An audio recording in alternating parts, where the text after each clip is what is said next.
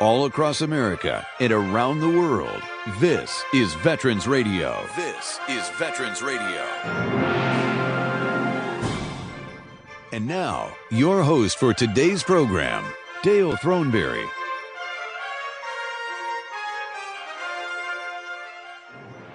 And welcome to Veterans Radio. My name is Dale Throneberry, a Chief Warrant Officer, helicopter pilot, 1967 to 71. Did a little tour of Vietnam in 1969. Welcome to Veterans Radio. I'm really excited to have you here today. We've got a lot of things that we're going to be covering.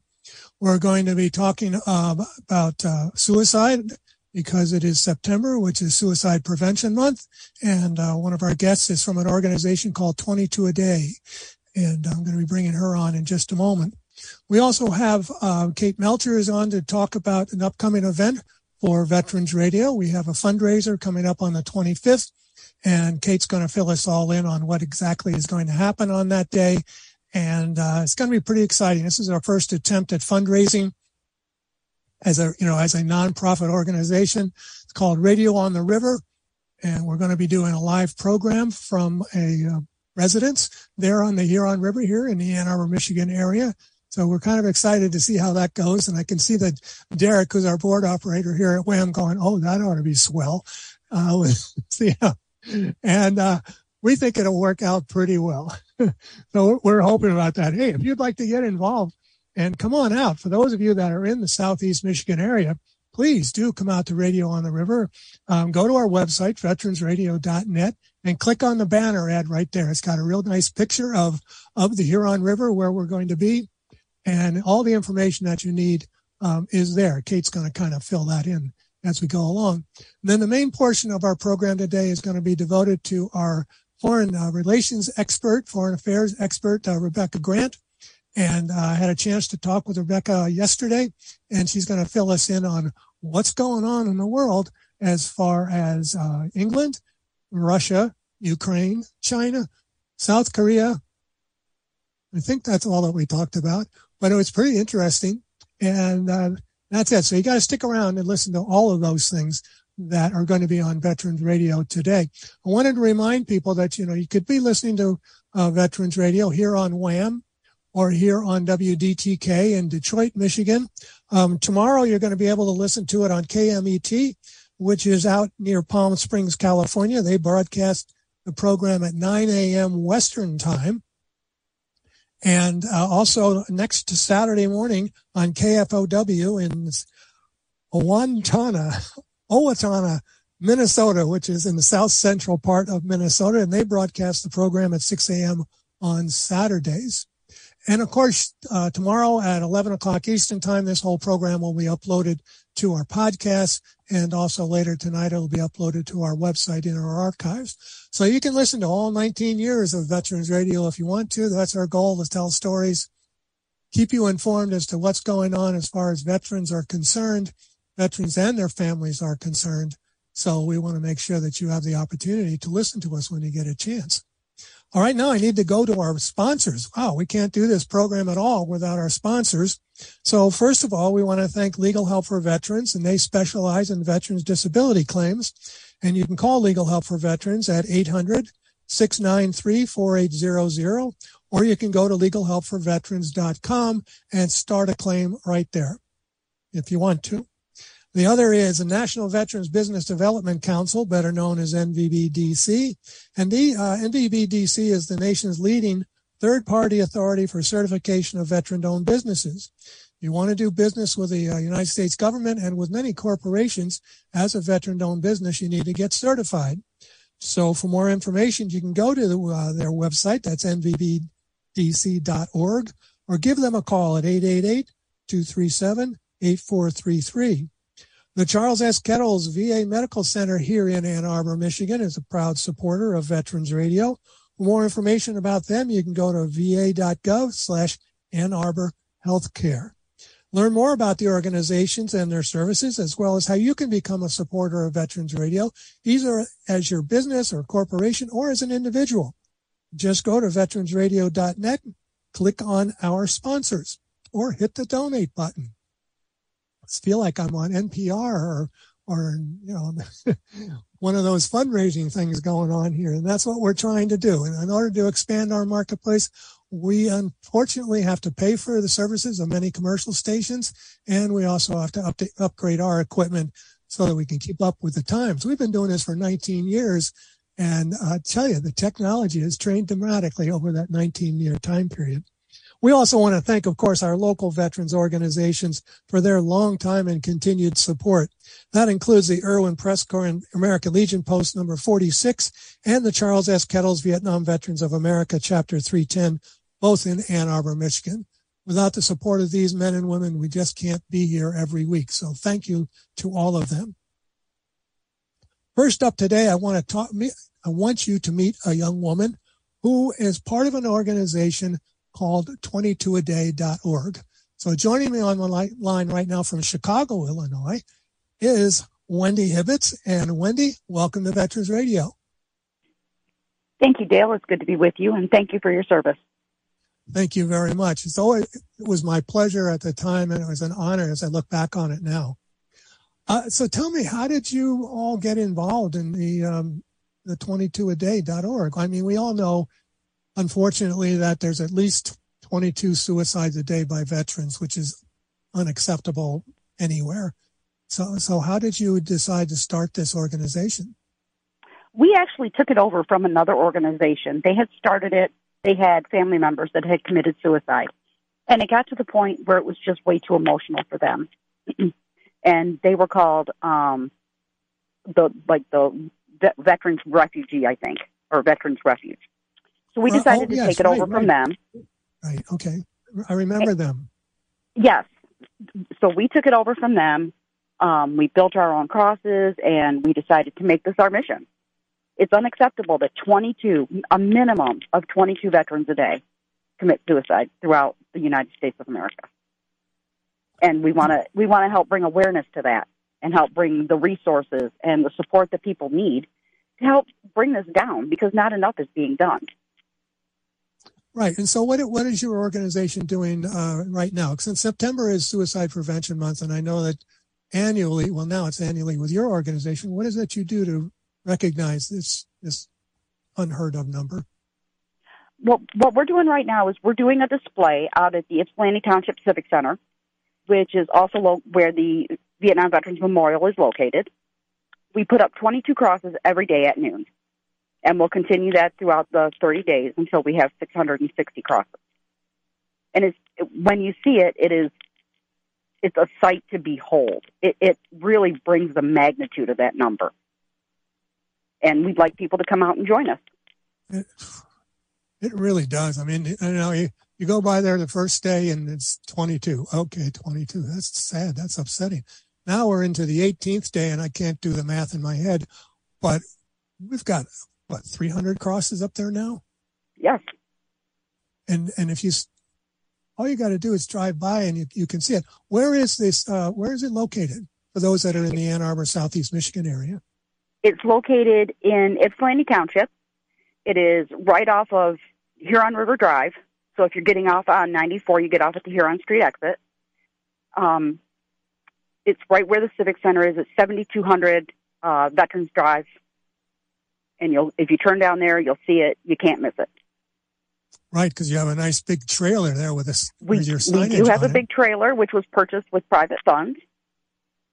So that's also part of our goal, is we're trying to do some fundraising, because we would like to take this display and put it as many places throughout the state as we can, and eventually throughout the country.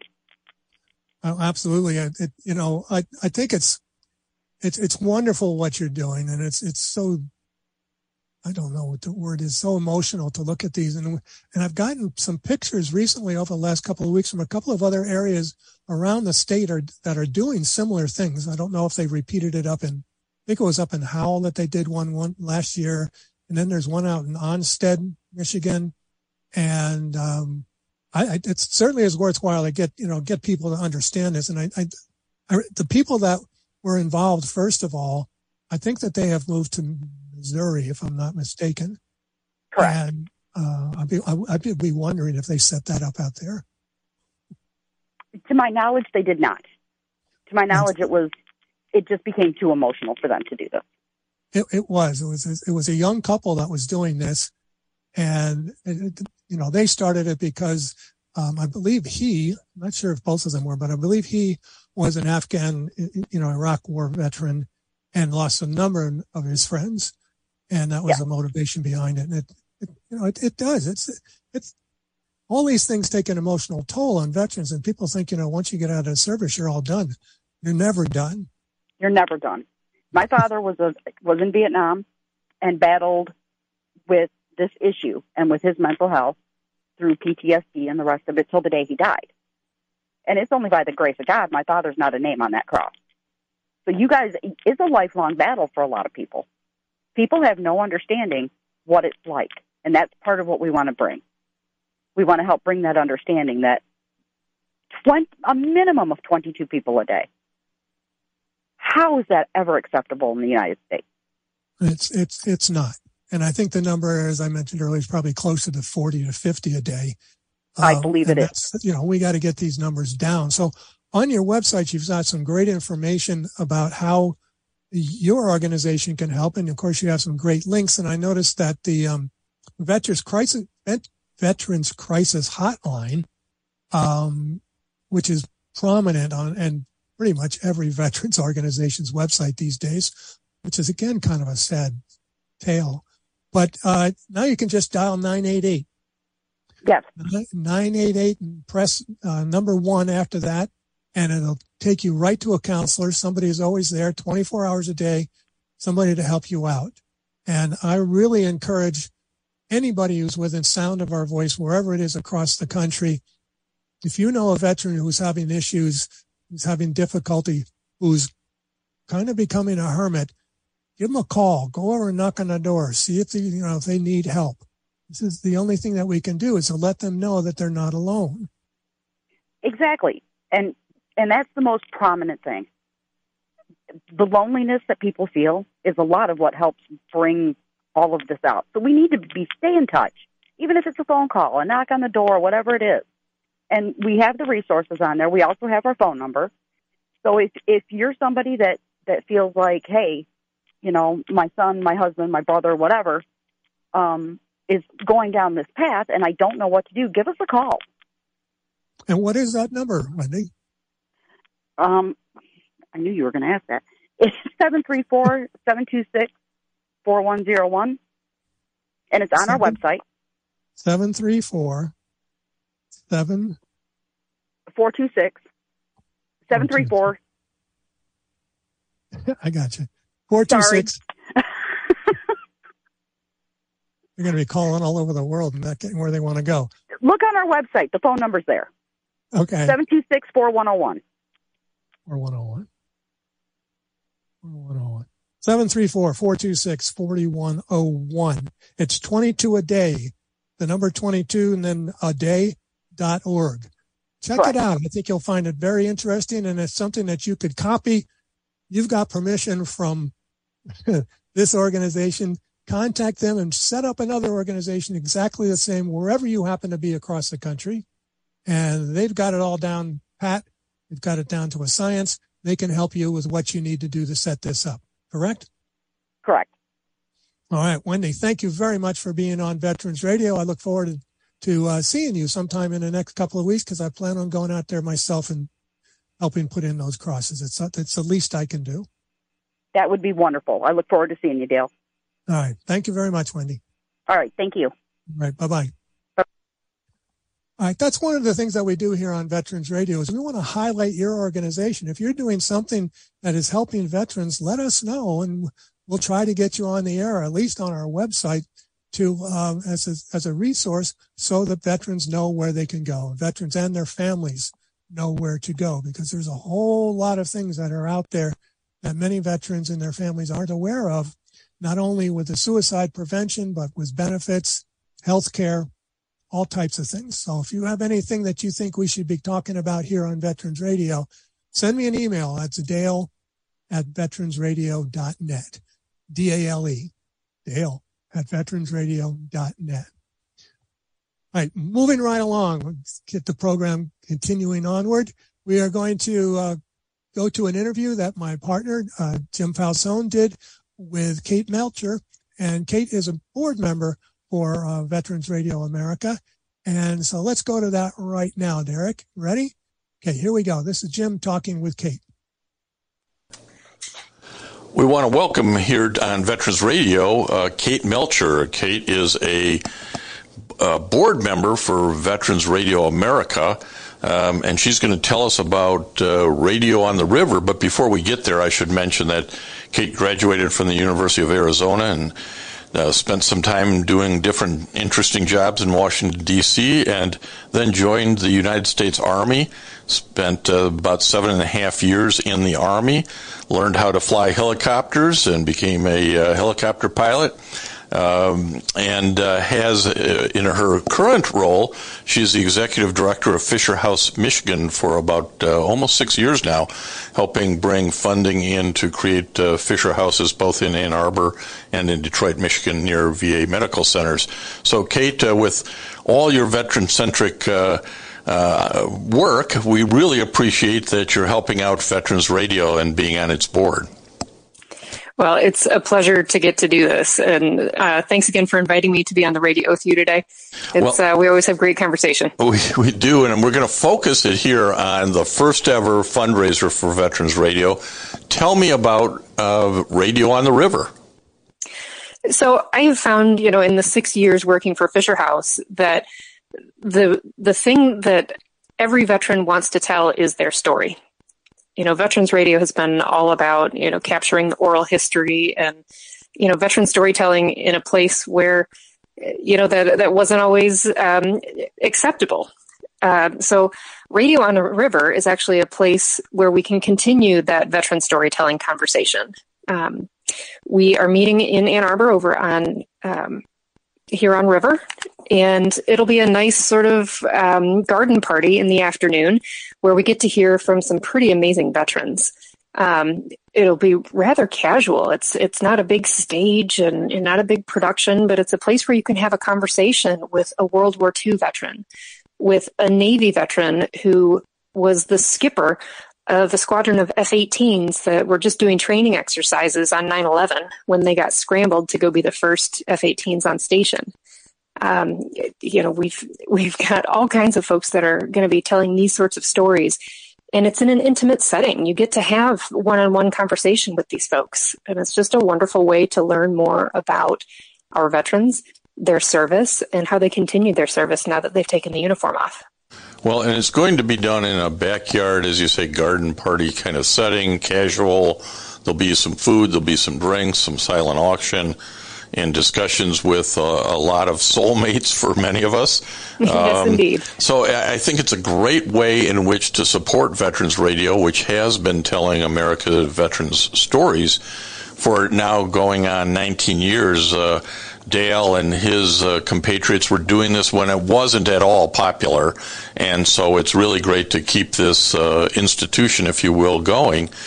If people are interested in either coming to Radio on the River or supporting Veterans Radio America, how do they go about doing this, Kate? Well, the easiest way is to go to veteransradio.net. If you navigate there, the very first thing on our website is going to be Radio on the River, and you can click through. You can buy tickets to Radio on the River. You can become a company sponsor, or you can just make a donation to support. This is in Michigan, in Ann Arbor, so we have listeners all over the country, and whether or not you can actually make it to Ann Arbor on September 25th, you still have the opportunity to support. At the end of the event, we're going to be doing a live broadcast. So for the folks who can't be in Michigan, you'll also get the opportunity to participate with some of our storytellers from that afternoon. And this is an afternoon event, as you say. It'll be Sunday, September 25th from 2 to 5 p.m. And at 5 p.m. the live radios will go on, and more of these stories will be aired both on AM and FM radio, as well as ultimately getting posted on the Internet.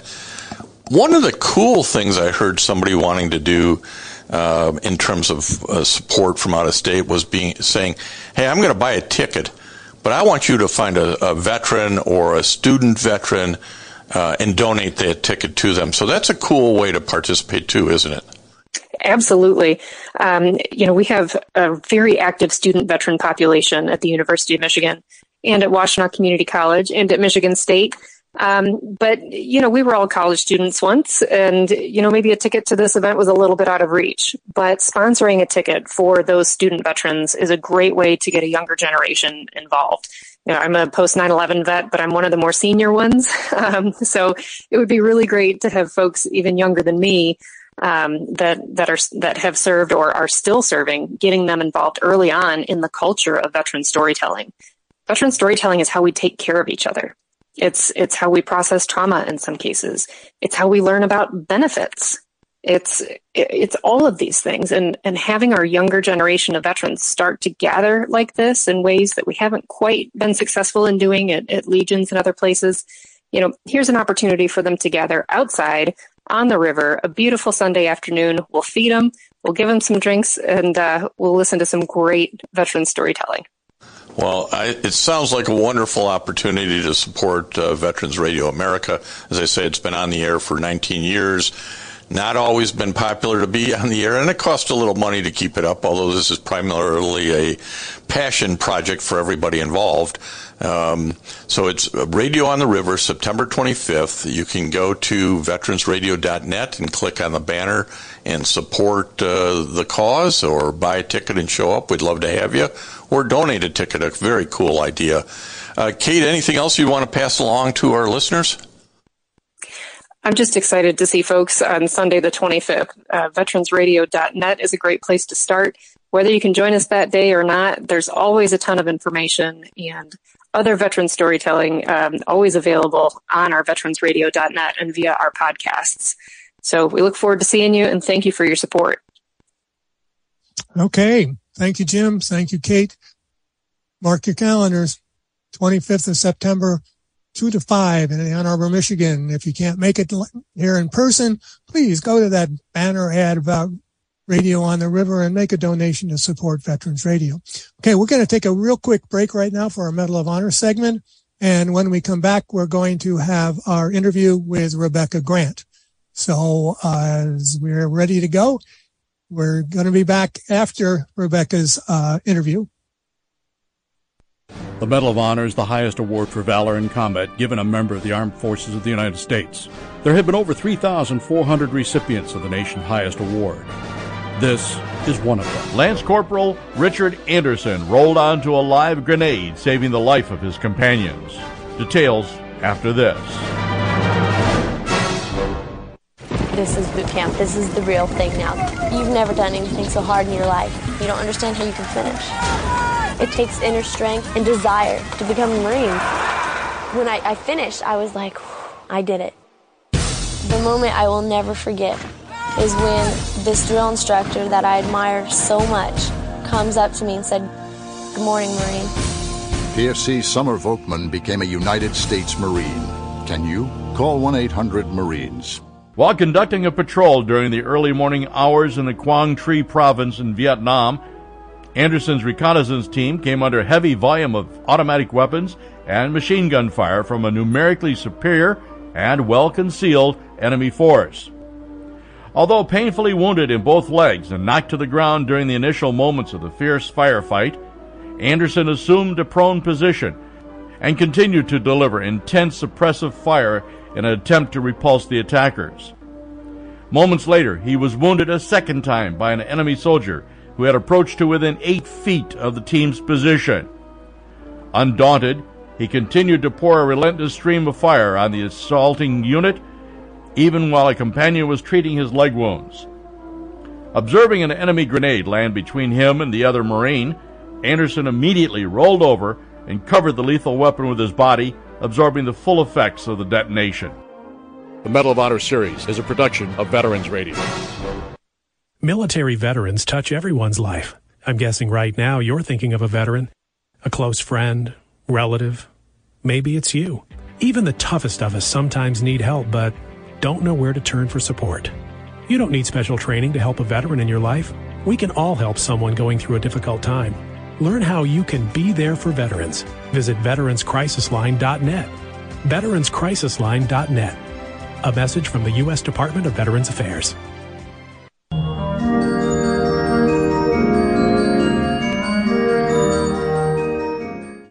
Here we are. We're back here on Veterans Radio, and today's guest is our favorite foreign policy expert. It's Dr. Rebecca Grant.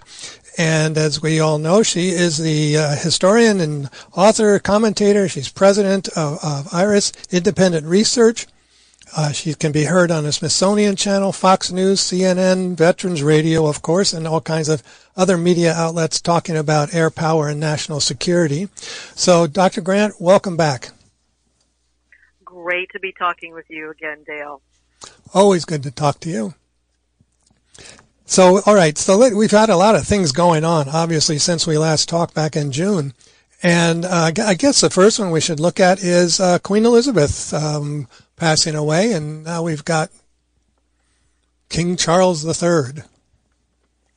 At age 96, it was still a shock to me personally, and a shock, I think, to the world and certainly to the United Kingdom to see Elizabeth pass on. I've been surprised a little at the depth of feeling from myself and others about her, and I think some of it really is because Queen Elizabeth was the last leader of that World War II generation. She was a teenager when the war ended, served in uniform was training as a mechanic.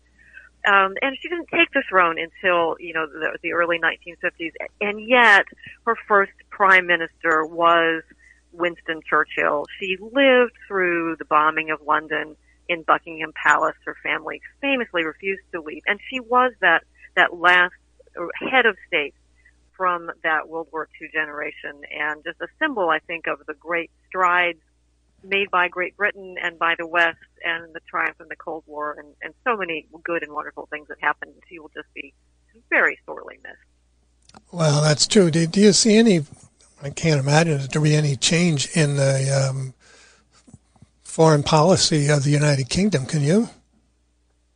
Well, everyone is watching to see what King Charles will do. He's been very active and outspoken, and we know that climate is one of his big concerns, climate, and then the real green issues of environment and sustainable farming and, things you can actually get on with and do something about.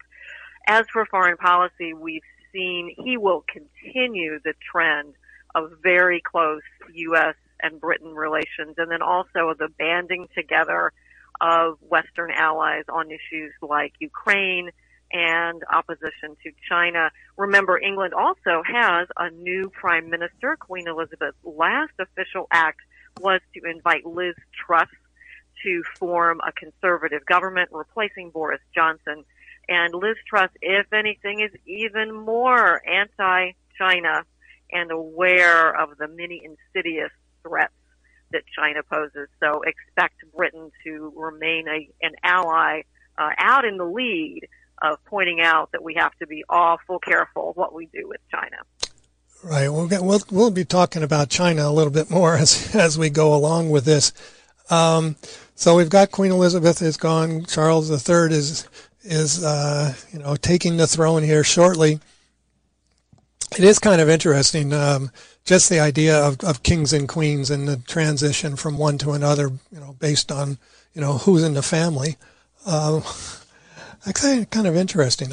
I was wondering, I did read some things about some of the other commonwealths, I guess you could say, are kind of reviewing their attachment to the United Kingdom and thinking maybe they might want to go on their own. Have you heard anything about that? Yes, and the Commonwealth has, 50 or more members, some of whom have joined more recently, and then some who have exited the Commonwealth. It was a major priority for Queen Elizabeth to offer this very unique forum. I mean, a lot of it is made up of previous colonies, but, now it's all a very voluntary organization. It's got benefits of, all the good things in international relations can be seen in the Commonwealth. But I think this royal family moving forward with King Charles at the head is going to have to forge a new identity. And one of the issues will be how to modernize and strengthen relations with the Commonwealth. Now, sadly, it was Queen Elizabeth's hope that Prince Harry and his wife Duchess Meghan would be key players with the Commonwealth in diplomacy. We know that's not happening since they have stepped back from royal life and caused such controversy. So it kind of leaves open the question of who in the royal family will pick up that diplomatic mission with the Commonwealth and how that will look in the future. Yeah, there may be a few more countries that leave, but the vast majority are staying, and it's a great opportunity to reconfirm, historic bonds that are still really useful in the modern age. So hopefully King Charles can pull that one off. Yeah, because we don't know how long he'll be around. And then you go on to King William. That's right. That's right. Yeah. At least they have the succession is in a better position than maybe ever in the entire history of kings going back to Alfred the Great in the pre-medieval times. But with William, Prince of Wales, next in line, and then, of course, his very young son, George, who I believe is just 9 years old, next in line. But nonetheless, that is two heirs right in place, and that puts them in a good spot. So, as you know, as someone once said about the U.S. democracy, it's a republic if you can keep it. I think right now King Charles's job is he has a monarchy if you can keep it, and it's going to be down to the performance of Charles and, of course, of Prince William and his wife Kate and the others that are chosen in the royal family to carry on, but in a modern way. It'll be interesting to see how that turns out. So let's. And of course, we'll have an immensely interesting state funeral to observe on Monday to see. I believe President Biden is going in to see what heads of states turn up and who says what to whom. Another final occasion to celebrate Queen Elizabeth and all that she stood for. That's true, because there's going to, a lot of diplomatic moves that are going to be made is who's invited, who's not invited, and do they get to ride in a bus or do they get to bring their own security? And it's been fascinating. And the seating plan in Westminster Abbey. Yeah. My, oh my, that will be very interesting to watch. I know everyone will be watching the heads of state and the world leaders to see. Yeah, it's always interesting to watch the dynamics of all the nonverbal communication that goes on between the different heads of state. And can Charles project that aura that Queen Elizabeth was just so good at? I mean, can he do as well without making speeches, but just with projecting that royal aura, that monarch's image? Can he be as good as his mom was? Well, we're about to find out. We shall. So if we move a little bit east and probably south, let's take a look at the Ukraine. Isn't that kind of surprising? It's very surprising to me that they've been able to hold out against the Russian armies. I think everyone is surprised, but they have worked to put this in place.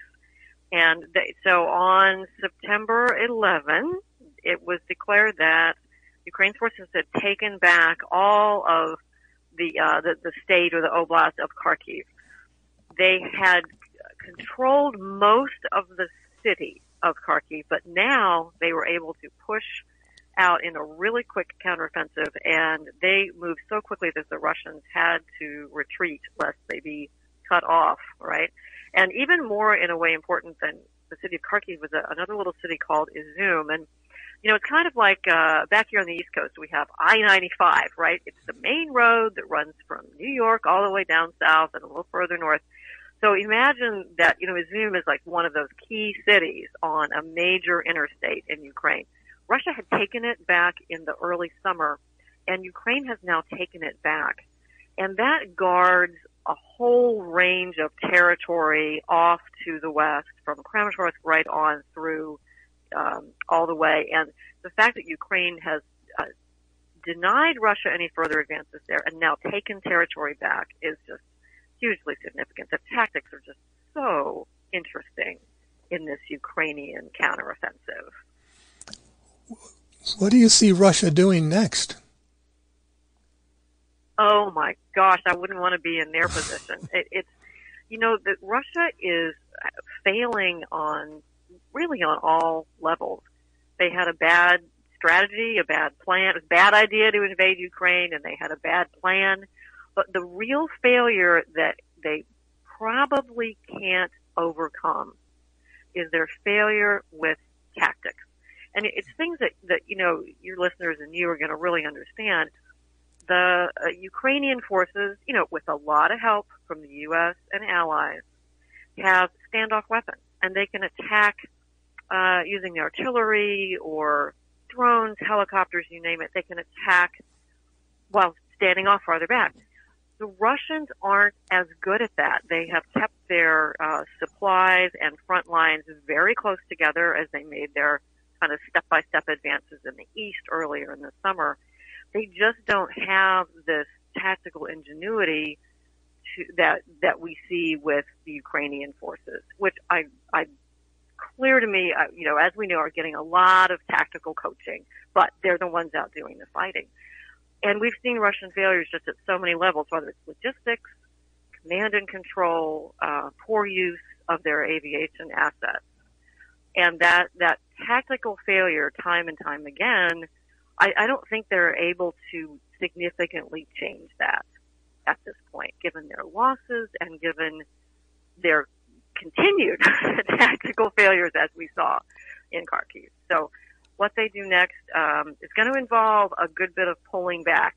I think there's no question, and that could start to happen a little bit down in the south as well as in the northeast and the east. So, it kind of sounds like it may end up being all for naught. And, that they just didn't think that they would get pushed, that the Ukrainians were going to be able to push back as strongly as they did, along with obviously with the cooperation of, the rest of the world. Well, two things happened. We underrated Ukraine a lot. And I think all through the Western military establishment. And this despite having conducted some pretty regular training operations along with NATO partners with Ukraine. But no question, we underrated Ukraine's military and their political cohesion. No one saw what Zelensky would become and the type of wartime leader he'd be. Then the second thing was we overrated Russia.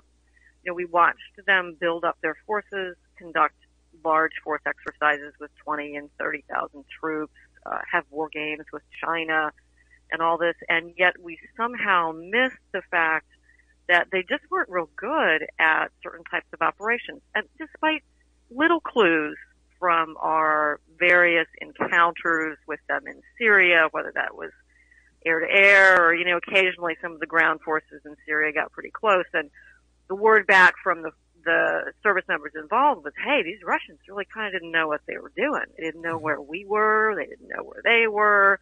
The little signs were there, but we overrated Russia's military abilities. Thank heavens, right? Mm-hmm. And then I think we've also been able to make things very difficult for them by assisting Ukraine's air defenders, by continuing to ensure that Ukraine gets commercial space overhead imagery, keeping Ukraine's government internet going, a lot of things that Russia was counting on to make Ukraine collapse. They just didn't happen, and that's why Ukraine is still fighting, and to my eye, why Ukraine right now is winning. Yeah, it's got to be a big embarrassment, obviously, to Putin. And, of course, the rumors that are out there of, I don't think he'll ever get thrown out of power, but that there are people upset with what's occurring in the Russian government. Definitely, and you remember a few weeks ago, the daughter of one of his close associates was killed in a car bomb. Yeah. Certainly, there was another vehicle attack recently, and so someone send in a message to Putin. But it's interesting to look at our European allies in NATO and what their view is, and their view is, this just proves it once and for all. Russia's really dangerous, especially the countries like the Baltics and Poland that share a border with Russia. And, this war could end tomorrow, and it will still be a generation before the Eastern European countries, our NATO partners, are relaxed at all. They intend, whether Ukraine, they could end tomorrow and they would still be worried about Putin coming after one of them.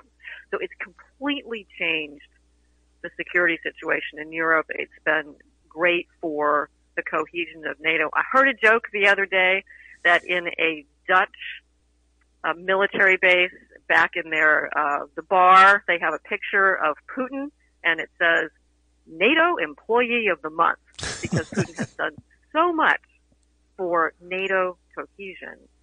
And that means, though, for us as Americans, this is now a long-term commitment to containing Russia and making sure that they don't try anywhere else what they've tried in Ukraine. And of course, Russia has got to lose in Ukraine.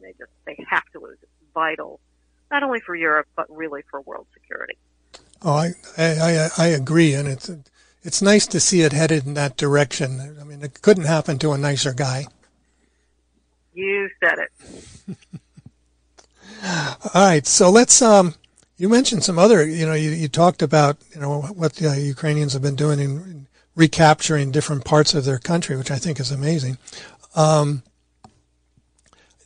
Let's move on over to China. What have they been up to lately?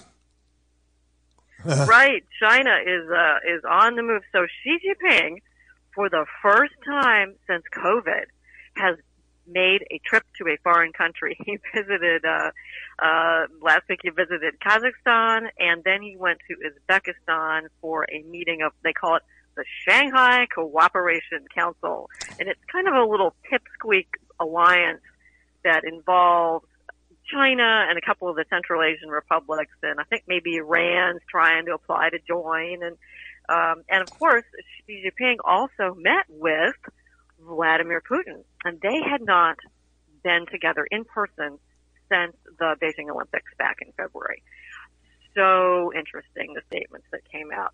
So whereas 6 months ago it was, we're going unlimited cooperation, friendship, all this, the statement out of this meeting from Uzbekistan was very chilly. Xi Jinping said, yes, we're going to cooperate on trade and agriculture and other pragmatic areas, but none of the open arms and robust friendship statements that we saw in February. And this is because China is horrified at what Putin has done, his failure in Ukraine. It's just ridiculous, and partly because, remember, China bought a lot of Russian military equipment in the past, and they make a lot of their own, some real good stuff. But they rely on the Russian model a good deal for their training and military doctrine. And of course, China has no combat experience of their own. I think Xi has been looking at this Russian debacle in Ukraine and saying, oh my gosh, The other thing for Xi is he has a big party congress coming up in mid-October. He expects to get an unprecedented third term as China's leader. So he has to go out and make a couple of international visits and keep everything calm and copacetic until he gets the political job done. And remember, China, a lot of China is still under COVID lockdown because they have a zero COVID policy. So a couple COVID tests in a city, they'll lock it down. So part of this trip was just to try to show that they're beginning to turn the corner with the lockdowns and beginning to get back to normal, but it was pretty underwhelming. Pretty much a pipsqueak alliance out there. It doesn't sound very good. The immediate threat that I've been watching is the threat to Taiwan. Oh my goodness, yes. And the Ukraine and Taiwan are really interlinked. I mean, it's complex, but to boil it down, everything that happens in Ukraine is going to factor into the Chinese military assessments of their operations against Taiwan if they choose to go down that road. Now, Xi has made it really clear that he expects to get Taiwan back someday, et cetera, et cetera, et cetera, and he's been more forceful than other Chinese leaders. But to my mind, he certainly cannot risk a big military operation prior to this October party congress. They only have it once every 5 years. It's a very big deal politically. He's going to change out some of his subordinate leadership as well. But after that, I don't know. And I expect to see the pressure on Taiwan remain because that makes Xi Jinping look good to his buddies that are going to give him this third term that he wants. And the exercises that they did several weeks ago now were, they were pretty scary in a lot of ways. You know, it looked like a naval blockade around Taiwan, but it was also an air blockade. China's Navy ships, of course, carry air defense systems. Mm-hmm. So ringing Taiwan with those ships is partly to show, hey, we can stop air traffic in and out of Taiwan. You know, if the allies come to help Taiwan with air power, we can stop some of that. That's what they're trying to demonstrate now. My judgment, China's not quite there yet, but they sure were trying to fly the big force packages, multiple fighters, bombers, other aircraft together to kind of show that they can tuck Taiwan in under them anytime they want to. They are not quite ready to do that yet militarily, thank heavens. But there's no question this threat remains. It's very serious. So another lesson for us to draw from Ukraine is that Taiwan needs to have its defenses in place before anything happens, right? So President Trump began and President Biden has continued more robust U.S. arms sales. This is things like air defenses, Patriot air defense missiles, Reaper drones, new F-16s, other things that will help Taiwan defend. And Dale, as you know, there's been this string of congressmen, and of course Nancy Pelosi, the most visible, visiting Taiwan, but really there's been someone going every week for the last several weeks. And I like that because it shows that it's a good form of deterrence. You know, it shows that Congress is very closely watching what goes on with Taiwan, and that's a good deterrent back to Beijing. Yeah, I think just the idea that they're going there to kind of shows that we are supporting Taiwan, continuing to support Taiwan. We're talking right now with Rebecca Grant about foreign policy in America, and the idea of China, of course, is increasing their navy or their naval power, aren't they? They are, and here's something I really want to let everybody know about, and that is China has made such huge inroads on Guadalcanal. Now, it was 80 years ago that the U.S. Marines landed on Guadalcanal to stop Imperial Japan from finishing the bomber base at what became Henderson Field. Right? This was a month after Midway. The U.S. was still reeling from Pearl Harbor, but Admiral Ernie King made this great decision to go land on Guadalcanal. And of course, the Marines had a terrible fight there. The Navy fought 6 huge battles in the islands and straits around Guadalcanal. So we all know it. I had an uncle who was a Marine, 2 uncles who were Marines. We all know Guadalcanal. Well, guess what? 2 weeks ago, a U.S. Coast Guard cutter, big ship, pulled in to Guadalcanal for fuel, planned stop, and they were turned away because of China. China has moved in, built a lot of the port infrastructure, built a sports stadium, and has the government of the Solomon Islands, where there are 800,000 people who live there now, just eating out of their hand. And they basically said to tell the U.S. ships they can't make a port call in Guadalcanal. So, you know, we lost Guadalcanal. We didn't lose it to Japan in 1942, but we've lost it. Now, you can go a long way back. It was the Clinton administration that lowered the diplomatic presence there. We have seen Biden did send State Department officials out several weeks ago to try to start to fix this mess. But these are the kind of things, you know China's doing this on purpose. And almost for the same reason, because Guadalcanal at the base of the Solomons still remains a crucial island for controlling the sea routes to Australia. That was what made it crucial in 1942. It's still important today, as Australia is a hugely important ally and military partner in Pacific security issues for us and for themselves. So these are the things that we just constantly have to try to be on top of. We spent so much time trying to be friendly to China, hoping they change, but they have shown, at least under Xi Jinping, their true face is very aggressive. They hate the West. They're supporting Russia's war in Ukraine with all the energy purchases, and they are just, they really are the number one threat, like the Pentagon says. Yeah, well, and then we have our other little threat in that part of the world, and that's in North Korea. What have they been up to? North Korea apparently has been selling artillery shells to Russia, which it's just crazy. It was interesting. Why do we know this? The White House, the Biden White House, has really done some interesting selective intelligence leaks so that we know that Russia is shopping for drones in Iran, shopping for ammunition in North Korea. Tells us Russia is really on the ropes for war materiel. But it also unfortunately says that North Korea right now is just tucked right back under China's sleeves, if you will, and that China is enjoying having North Korea be a provocation, to the U.S. There's a new government in South Korea that I think is going to be a bit tougher on North Korea, and a really staunch ally in there from South Korea. But this situation just goes on. We have been told as well that North Korea may be preparing for a seventh nuclear test. They've done a lot of work at their nuclear test site. Unclear what will happen, but the State Department told us months ago that they could almost at any time do another nuclear test. But I'm telling you, they'll coordinate that with Beijing. Right. Yes. It's like everybody likes to go around poking sticks in everybody's eyes. Just let them know that they're there.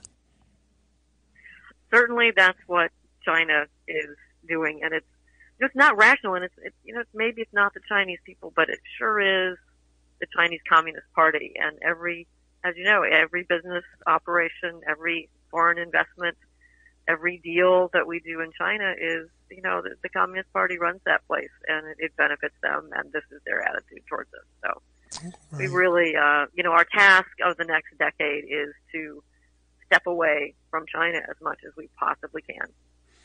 Which is going to be kind of hard. Very hard. And you see it in, in this little Shanghai Cooperation Summit that Xi and Putin were at. And the problem is, China has something to offer Kazakhstan or Uzbekistan.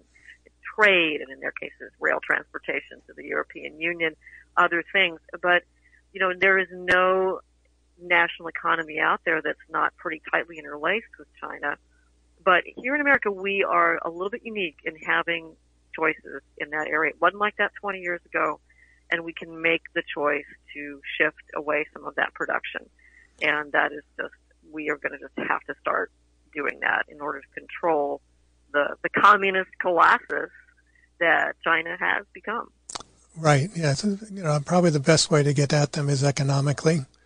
And as you pointed out, I know that is their number one. That's their number one priority, and that is the best way to get at them is to bring down that trade deficit and stop making it so easy for them to make money off of us.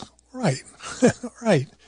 Like my last question, I guess, is I'm concerned about Europe coming up in this winter, considering that Russia provides all that oil and heating things to Europe. How do you see that playing out? Oh, this is going to be tough. I think the European governments are braced and ready, but there will be rationing and shortages in some countries. The situations vary enormously depending on, you take the case of Poland where they were able to make some adjustments. They started earlier and they adjusted more quickly. Finland has completely adjusted. Of course, they are now NATO members. Germany is the tough one. Germany has tried to stockpile natural gas, which they do every winter anyway. But right now, the famous Nord Stream pipeline, not only is there no Nord Stream 2, Nord Stream 1 has been turned off by Russia. for maintenance. So, but that is making it tough for Germany to fill up what they need for the winter time. A lot of compensations with movement of fuel through ships and other things, but there's just no question the European nations, many of them, are going to have an energy crunch this winter. What I see, though, is that and that's our interview with Rebecca Grant. And I hope that you enjoyed it. It's always so informative when we get the opportunity to talk with her about what's going on in the world. And as I mentioned during the interview, we're going to have her back on in January. She always does really the first program of the year to let us know what we need to keep our eyes open for. So as we come up to the end of today's program, I want to remind you about our fundraiser that is coming up on the 25th. And that is Radio on the River. We've got some great gifts that you want to come out there. U.S. Wings has donated one of their Maverick flight jackets. We've got the authors from Beyond Belief section, selection of books. Lots of authors' books have sent us autographed copies. And we want to make sure that you come on out and do that. So go to veteransradio.net, click on Radio on the River, and support Veterans Radio. And we will be back next week live from the riverfront, which should be an interesting experience. So we're excited to see you then. And until then, this is Dale Thornberry for Veterans Radio, and you are dismissed.